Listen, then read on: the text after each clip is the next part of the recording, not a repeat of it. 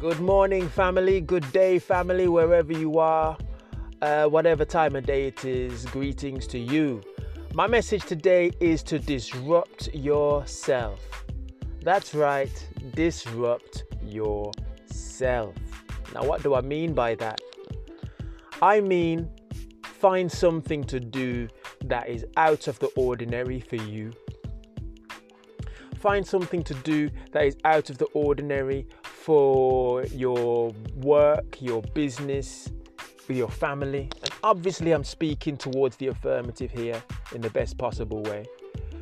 But how can you switch it up today? How can you switch it up? Now, we get used to certain behaviors, certain patterns of thinking, and often it brings the same result and it keeps us, we feel safe. Fundamentally, it's about security. We do the things we do, we feel safe, we're used to them. But now, how do you expand in an area? Because frankly, some of the things that we think have served their time, or some of the ways we think have served their time.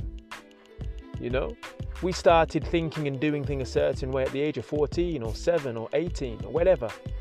And we're still doing it now today at 25, 30, 35, 50, whatever. Does it still work? Does it still serve you? Does it still push you toward your highest self? Or does it need to shift? Does it need to change? Disrupt yourself, my man. Disrupt yourself, sister. What things are good for you that you could be or should be doing? Disrupt yourself.